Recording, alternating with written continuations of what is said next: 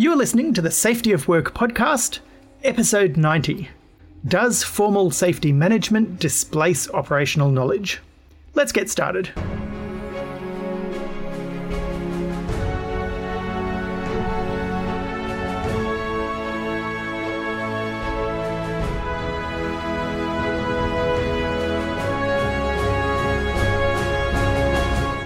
Hey everybody, my name's Drew Ray, and I'm here with David Proven, and we're from the Safety Science Innovation Lab at Griffith University in Australia. Welcome to the Safety of Work podcast, and welcome back to Australia, David. As we can see from LinkedIn, you've been on a bit of a tour. I have, Drew. I have been out of Fortress, Australia for nearly a month in January in the States, which was really, really cool. Really cool to be out and about and still COVID free, fortunately. Yeah, and so you caught up with a whole number of people starting rival social media empires. Yeah, so there's some colleagues that many of our listeners would know: Todd Conklin, Ron Gant, Beth Lay, Tom McDaniel, lots of people in the US that are sort of really interested in contemporary safety science. So it was a lot of fun. And Drew, how was your January? Well, while you were gone, we have finally finished the Take 5 paper. It has been dusted off and submitted for peer review. Okay, so in a coming episode, look out for that. Many listeners will be very grateful that we'll record that one. Yes, until the peer reviewers see the amount of snark that I've snuck in. I had more junior co-authors this time. Normally I have someone who tells me to pull my head in, but I was co-writing with Yop, who basically just told me to leave it all in. So let's see how it goes. So the tip for listeners will be read the preprint, don't read the final journal version. Well, if you want to hear what I really think about Take 5s, yes, absolutely. Very good. So in each episode, we ask an important question in relation to the safety of work or the work of safety, and we examine the evidence surrounding it. David, you've actually read today's paper, so what's it all about? So this is one of my favourite papers, and it was a paper that was published in 2014. We'll talk about it in a moment. And I started my PhD in 2015, and it really made me think at the start of my PhD about the safety profession and the interaction of the safety profession within organisations, and really how, as the influence of a safety manager or a safety professional increases, the less attention gets paid to other actors and practitioners in the organisation in relation to safety. And so the more emphasis on the safety work and the safety management system, the less emphasis on local safety action in frontline teams. So, Drew, that's what we're going to talk about today in this episode, is just how, I think, just still from the very end, how careful we need to be with balancing system-level knowledge and standardization around safety and formalization of safety management with local adaptive practices of frontline teams and what it means to be safe to the people who are exposed to the risk. Yeah, I'm really interested to hear what you've got to say about this paper, David, because I think sort of exchanging our own feelings about this was something that led into when you were doing your PhD and when I was agreeing to help supervise, because I had all my own frustrations with the way so much safety, particularly at the engineering end of safety, the sort of system safety type practices, seemed to flow very much from the top down, where the safety work was basically from this like institutionalized knowledge of how safety work is meant to be done, instead of bottom up, how the industries it was going into actually worked and achieved safety.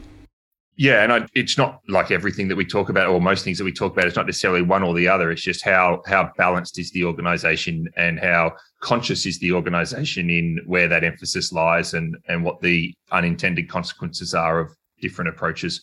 So the authors of this paper are, I think, possibly at least 2 out of the 3 are ones that we've encountered before. So the lead author is Peter Almklov, and the third author is Christine Storkinson. So we encountered Christine's work when we were talking about the way in which deregulation of government increased regulation within organisations. And Professor Almklov he's not actually a safety scientist, he's more of a social and political scientist who has published a few works sort of stepping into the grounds of safety, applying social and political theory to look at the way in which safety works within organisations. And then the middle author I don't think we have encountered before is Professor Ragnar Rosnes. But they were all highly reputable Norwegian scholars. Andrew out of NTNU and Syntef. And NTNU is sort of feels a little bit like the Griffith Safety Science Innovation Lab, Drew. Lots of industry-based research, being in Norway, lots of oil and gas, lots of maritime, lots of industry-based papers. I sort of had a bit of a look back through Peter's work and there's a lot of applied research that goes on out of these institutions, which is really great to see. So the paper's actually called When Safety Science Meets the Practitioners. Does safety science contribute to the marginalisation of practical knowledge? Published by 3 academics rather than 3 practitioners, and in the journal Safety Science in 2014. Andrew, early in the introduction of this paper, let's dive straight in. They say there's a common sense notion in applied science where it's the job of the scientists to produce information that can then be disseminated down to the practitioners, which enables practitioners to increase their knowledge base and as a consequence, increase their capacity or their power or their impact to handle safety challenges. So knowledge is seen as sort of additive and empowering. So the more we know, the more we are able to do and therefore the more confident and impactful that we are.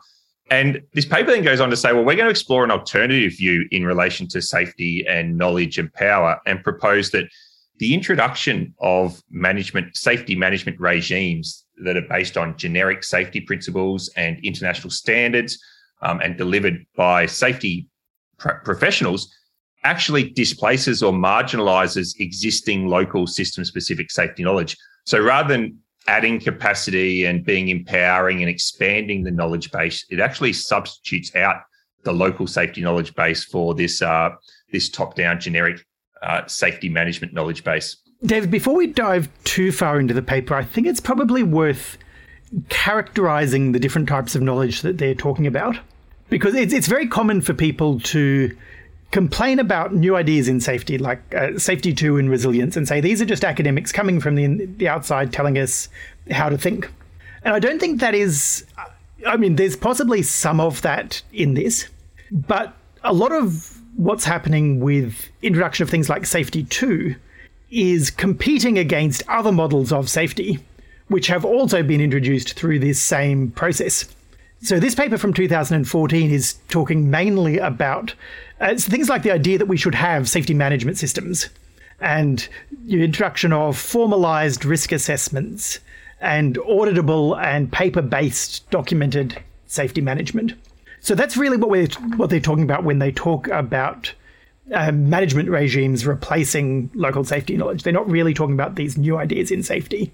But it is an interesting question to then think, okay, how much does this apply to when ideas such as safety 2 start coming out of academia? Are they doing exactly the same thing, trying to colonize that same space? Yeah, absolutely, Drew. And as we get into the case study examples that get drawn on, it is very much about the widespread industry adoption of safety management systems in the late 90s, early 2000s, that is the case study basis that this paper is sort of drawing on for its empirical research component. So, Drew, the premise for this paper, I think, specifically says, look, and there's been a growth in centralized safety management systems based on international standards in a number of different industries. There's a growth in safety professionals. There's a growth in external safety consultants. And each of these, the systems and the professionals and the consultants, have credibility and get an organizational power, very, very much more so than frontline staff and frontline work knowledge. So when the safety management system says something, or when the safety profession says something about safety, it is taken more credibly, more influentially than the practitioners when they say something about safety in relation to their own work. And so, Drew, I guess what we're really drawing on in the start of this is, how does knowledge and power interrelate inside an organization to, I suppose, create a dominant organizational narrative around safety? Or the paper uses the term discourse. What is the organization's safety discourse, and which ones become the most dominant inside the organization? And when you hear the word discourse, David, and in fact, this paper directly cites who I think is probably the scariest author in social science, Foucault. And the moment you start hearing about Foucault and you hear about discourse and power, you begin to worry that this is going to descend very quickly into very convoluted and like revolutionary style social science challenges towards the neoliberal state. But they've got really quite a simple explanation for how this plays out in practice that I think is probably accessible. Well, I certainly found it very accessible. They talk about it as competition about who gets to create and own the models for how safety works. And that what happens is that if the academics create models that then are coming to the organization through consultants and regulators and then safety professionals within the organization, it creates almost like a monopoly for the picture that we draw of safety. And so everyone else is then forced into the position of learning about how that model works and following along with that model. They never get to argue about what the model looks like. And because the experts are the ones who own the model, they're not listening either. They're not trying to update their model or change their model based on what frontline practitioners are telling them. I think, Drew, that's a good overview. And even just to be more specific for our listeners, when we talk about models, so say the narrative in the discourse in here has gone from, when they talked about the two regimes, is going from a place where safety is based on the deep technical knowledge of the specific frontline operational situations in operations and how to manage those very specific issues, through to the model of safety is no longer about that. It's about high-level accountabilities, general management processes, compliance auditing, general training activities, and external certification. So so this model is actually the organization's discourse again, but the model of how do you create safety inside an organization? And that's what we're talking about when we talk about models. Yeah, how do you create safety, and what does good safety look like? So, good safety means that our system has been accredited to ISO 9001-3. Good safety means that all of our safety actions are documented and transparent and auditable and repeatable and happening consistently across the organization. That's what good safety looks like. That's the new model that we're putting in place and then dragging other people in to fit into that way of thinking. So, Drew, there's a section in the paper early on around theoretical perspectives, but I think we're going to cover most of these when we talk about the case study. So I might just highlight just the general areas of interest before we get into the detail of the case study, if that's okay. So just contextually, the paper talks about the rise of international standards. So this idea of making safety look homogenous across all of the organizations within an industry, and talk about interoperability and transparency and ease of regulation and compliance, so that we start to see these international standards, and we know all of them in safety and different industries, whether it's ISO standards or something. And it's a means of actually being able to see safety beyond an individual organization. So talking about a big rise of that as a perspective or a model about safety. Then there's also this discussion about the safety profession itself and the power balance created by the rise in the professionalization of safety management. The literature review also talks about social theory, like you mentioned before there, Drew, and it's really just talking about that organizations do have a discourse and a narrative about how to create safety. And this is what we're talking about here, about an existing, call it an approach, discourse, model being displaced by a new model, and how does that happen, and what are the consequences of that happening? Dave, it just occurred to me, one of the things, they don't specifically call this out in the paper, but I think it's a sort of like a flag, possibly a red flag for what this type of thinking looks like. And that's the question of whether a safety manager can go from one industry to another. Because I think it started to become asserted in maybe the 1980s and became literally true in the 1990s because of the way safety had been captured by this model. The idea that good safety is good safety. And so if you understand safety, it really shouldn't matter which industry you're applying it on. You know how the systems are supposed to work, you know how the methods are supposed to work. It's not up to you to do the work safely. That's for the local practitioners to understand. But a good safety manager should be able to go from aviation to railways to hospitals, so long as they understand how to do safety well. Do you sort of remember in your career the point at which that became a sort of like idea and then became almost true through the fact that everyone seemed to believe it?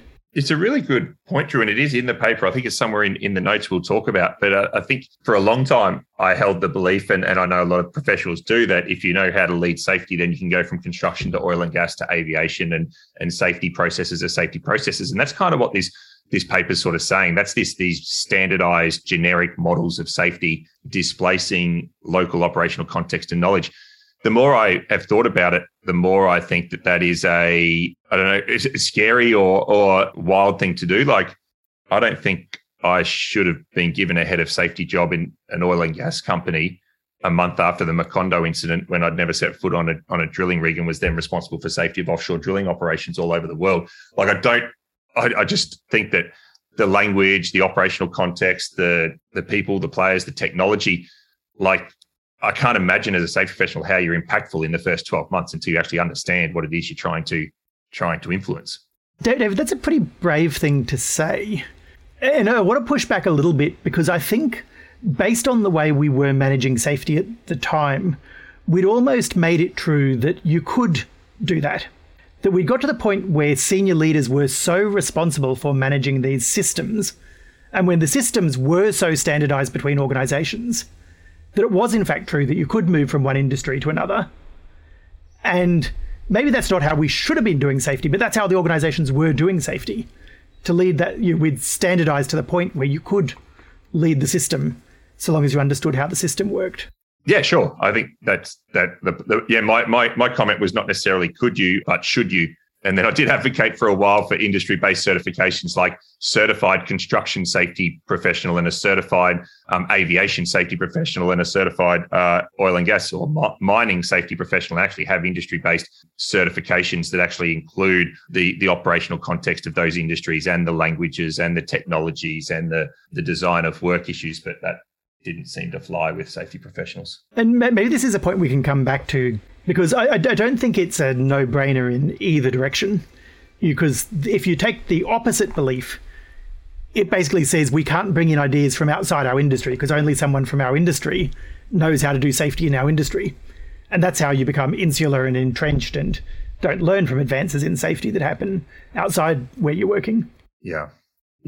It's a good point, Drew. And not black and white, but something to debate and discuss. We might get some discussion going on LinkedIn maybe and see what people have to say. So, Drew, do we want to go to the method now?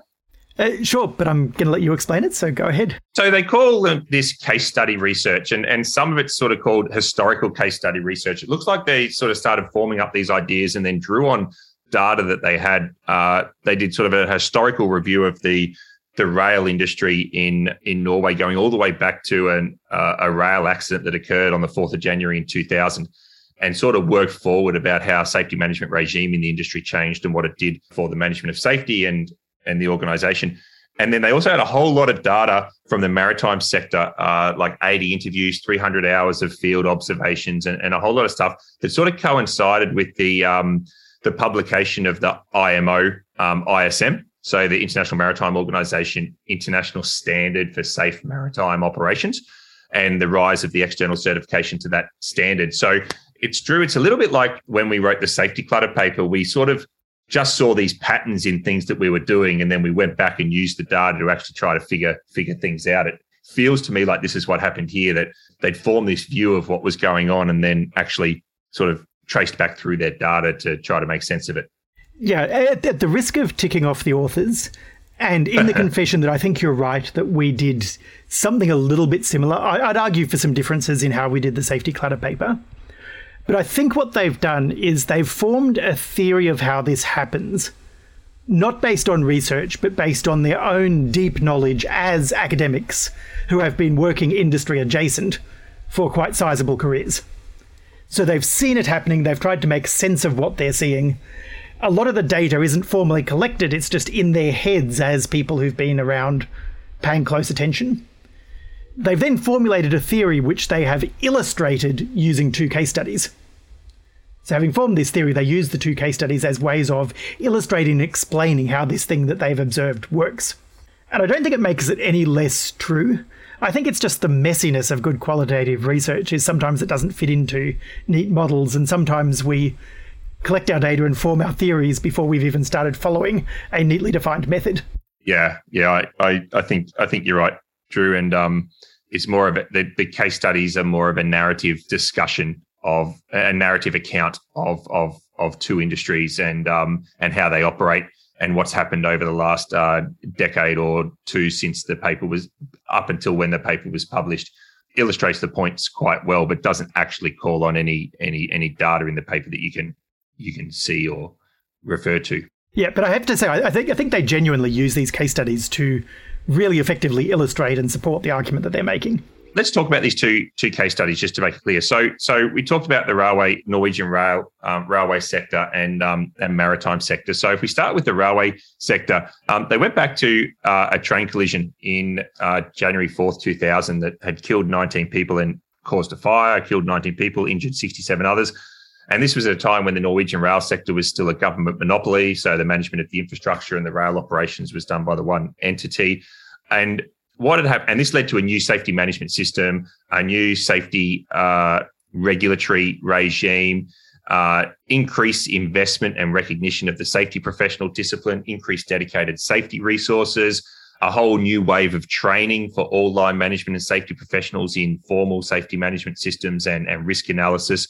And then the case study goes on to talk about this clash of regimes, where you've got this new management-led, risk-based approach led by the safety professional in the organisation colliding with the existing language and discourse of local operations with deep technical knowledge, managing the safety and integrity of their local areas of the operation.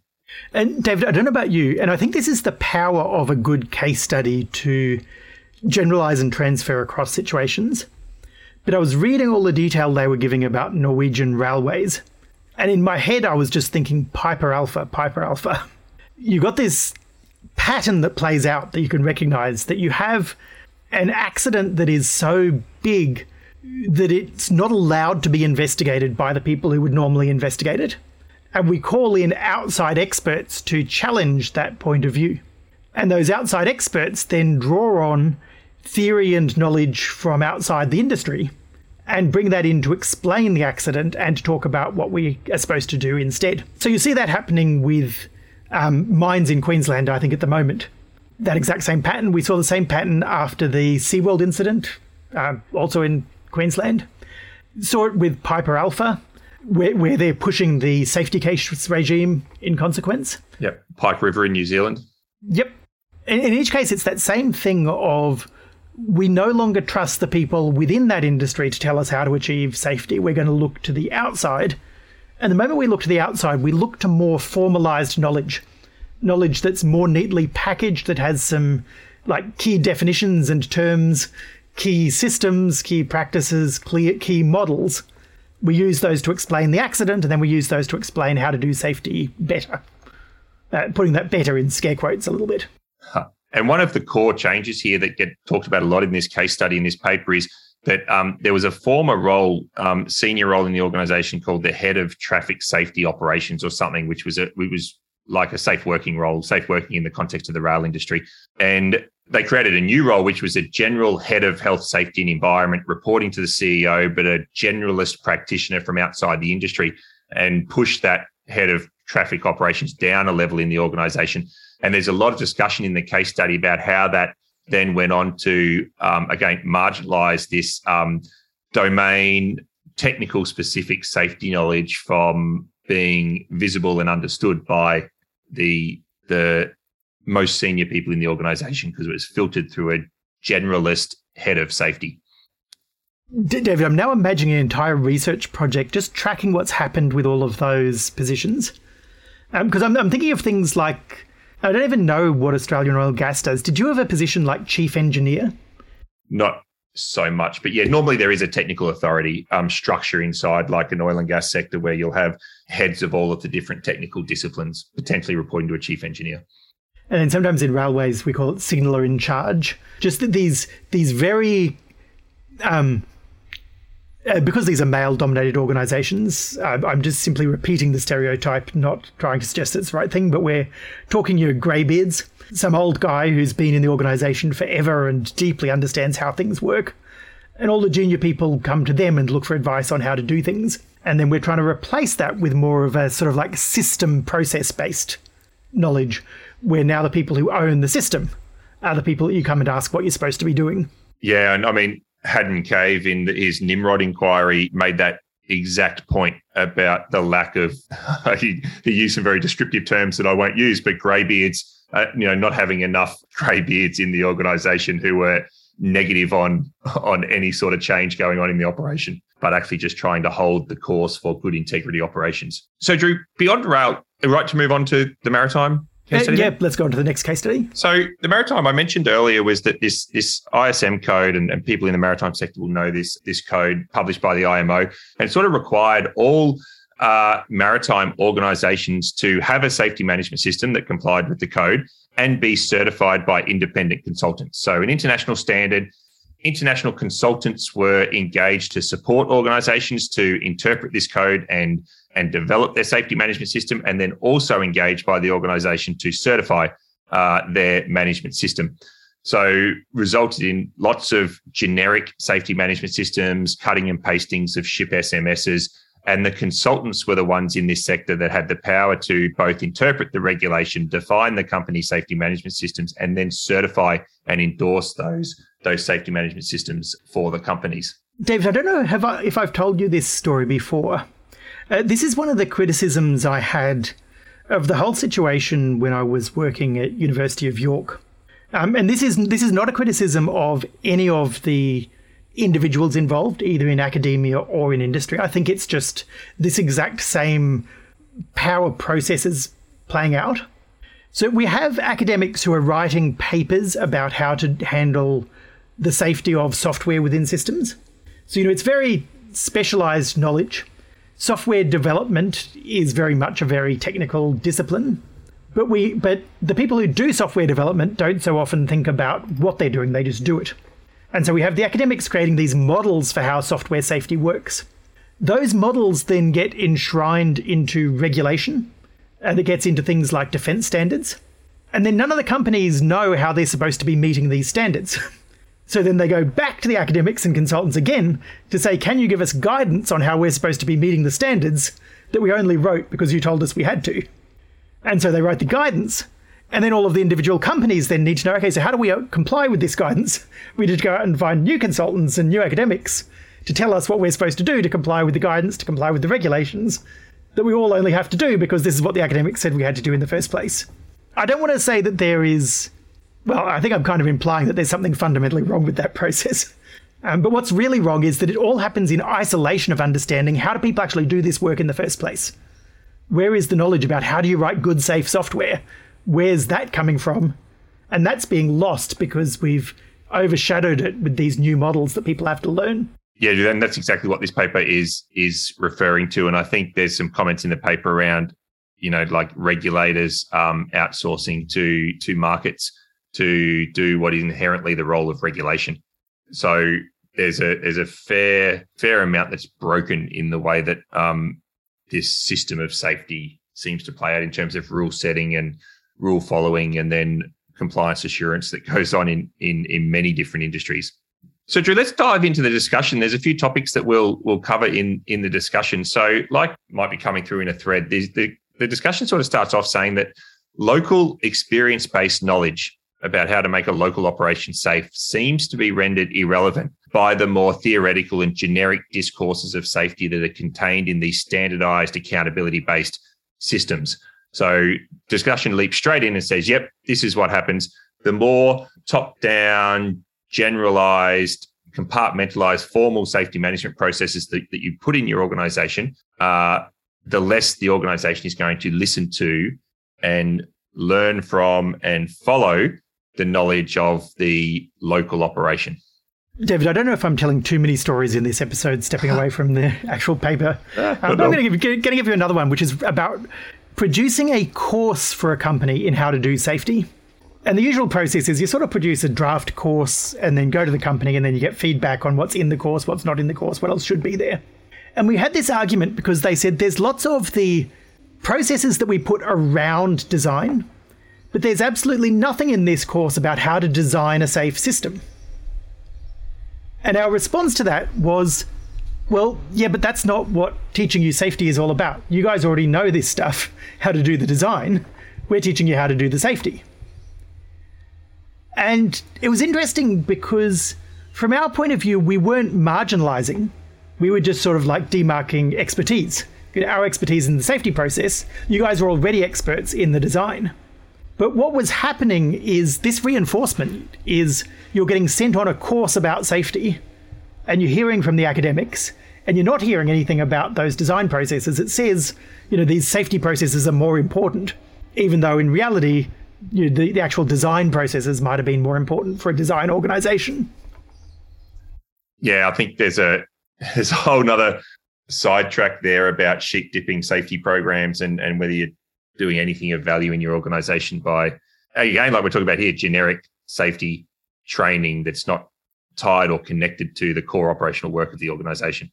Andrew, I guess the follow-on from this marginalization of system-specific local safety knowledge is that the organization's attention and resources gets directed towards the development and implementation of these new safety systems and programs and all of the follow-up activities that are created by these systems and processes. So it's one of the things that the paper then goes and says it's not like this local knowledge disappears. It's still actually necessary to actually operate, in this case, trains and ships in a safe manner. So the local operations still need to know and do all the things they used to do. What happens is it's not understood or supported or enabled by the organization. And the big fear here is that over time, by not being seen by the organization to be important to safety management, doesn't get supported and therefore not reinforced and therefore not, it's probably into where drift can happen and organizational decisions can be made that are counter to supporting what's actually necessary for the safety of local operations. As you say that, David, I'm picturing a competency management system where we have 20 items in the competency management system based off our safety management manual, all of which are this safety work site stuff. And then we've got one line in that competency management system, which understands what the heck they're talking about when it comes to the system. It's not that it disappears, it's just that we just haven't focused on it because we've focused on all the other stuff. And that's a great example. What is the competence to do their work safely look like? And this would say that bottom up, that you ask the practitioners, what do people need to know? It would be all of the mentoring and the understanding of the systems and the technologies and the tasks and everything like that. And then when you look at the formal safety system, it says, what does a person need to be competent? And it would say working at heights training, confined space entry training, safety induction training, and so on, and wouldn't make reference of any of the core work competencies that create safety at a task level. So the next issue they've got here, David, is about compartmentalization of safety. Yeah, look, I think it's about, it's sort of covers in two ways. It's really about safety becoming a separate discipline all of it on its own and detached from the practice field. So it probably is around the time that this paper starts looking at these industries in the mid-90s through until the early 2000s, and it's seeing the rise of the independent safety function in the organization, the rise of the dedicated safety management system, and a lot of things in the organization with safety in front of it, a safety training program, a safety audit program, a safety competency program, a safety investigation program. So just seeing this professionalization and compartmentalization of safety as a separate discipline from operations. I'm torn between agreeing that happens and recognizing that this has been happening for so long that I think it actually predates there being a safety academic community, which makes it a little bit hard to blame this on academic knowledge here. Because, you look back in the 1930s and 1940s, we had completely separate safety departments. We had people whose entire career was in safety instead of in mining. This is not remotely new, and it's not... I don't think it's correct that it's being driven by the academics. No, I don't think it's being driven by the academics at all. And clearly it's in the sociology of the professions literature all the way back to the 1950s and 60s in saying that organizations are going to shape themselves over time like this, with these internal functions that are separate to the operation, governing and supporting the operation. So this is not being driven by the academics. Now, maybe we could think of this as an ongoing process that happens not just with safety, but with any function within an organization. is that once we start thinking too hard about a function, we start formalizing it. And once we start formalizing it, it starts to become detached from operations and just sort of flows from that operational side into the management side. We see it with quality, we see it with safety, we see it with human resources. They become their own thing over time.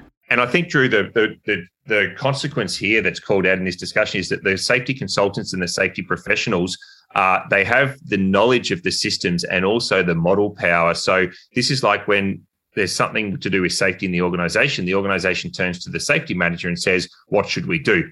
As opposed to maybe turning to the local operational teams and saying, what should we do? And I think that's the tension that's called out all the way through this paper, is where does the organization look for its influence on how safety needs to be managed and what's important. And it's not one or the other, but I think what this paper is saying is that if it's not carefully understood and balanced, then it's likely to go all the way away from the front line in terms of where the organisation is looking for its discourse about safety. So it might be a good time to jump to the section that's actually titled Implications for Safety. And I'm just going to read directly what they say, which is, to be relevant and effective, a safety system must be anchored in and relevant for local practice. And I think that's a really good way of putting it, because it's not that this separation and professionalisation is wrong. It's that once it becomes detached from local practice to the point where we're not listening to local practice, we're not responding to local practice, we're sort of talking to but not listening to, then we're losing our ability to actually be effective at all at helping local practice be safe. Yeah, exactly right. And Drew, it goes on to talk about the disempowering effect of that model monopoly and that power imbalance for local practitioners, where they potentially don't get to convey their concerns, their observations, their potential contributions to the system itself, because the narrative and the decision making around the safety management in the organisation is tightly controlled by the safety professionals and the safety consultants and the senior management. David, I'm just going to actually jump ahead again, because I just saw in your notes a bit that I absolutely love, which I think is quoted directly from the paper. Some of our most cherished academic virtues, such as precise definitions, consistency, and exclusion of irrelevant facts and arguments, may at times promote a model monopoly. And I just saw that and I thought, oh gosh, this is exactly what happens, isn't it? The more we try to be good academics, the more our stuff just tries to override all of the messiness and nuance and reality of what creates safety. That's under the section titled The Role and Responsibilities of Safety Science and Safety Scientists, Drew. So that's speaking directly to you, my friend. Well, what I'm hearing for that is I need to get more involved in the messiness of frontline work, and I'm very happy to take on that responsibility. Very good. Because that's what makes safety science fun. Absolutely right. Yeah. So really, and there's a lot in this paper that sort of goes to the things that we've talked about in previous episodes around audits and clutter and bureaucracy and so on, paper trails and so on. So you can lump all that together. And Drew, are you ready to go into the conclusion now? Sure. So long as in the conclusion, I want to talk a little bit about where Safety 2 fits into this. Okay. Well, let's just conclude on the paper, and then we can do that before some of the practical takeaways. So basically, it says that safety science doesn't have sort of this neutral information when it goes to practitioners. So a new piece of regulation, a new safety management system, a new program in the organisation, a new theory or research, it doesn't just hit an organisation and a frontline practitioner kind of neutrally. It comes loaded with a whole heap of power and authority and impact. So what happens then is that anything that comes with that sort of power and influence is going to displace and challenge the existing operational safety discourse or model in the organisation, the assumptions of the old regimes, and it's going to sort of sideline that local system-specific knowledge.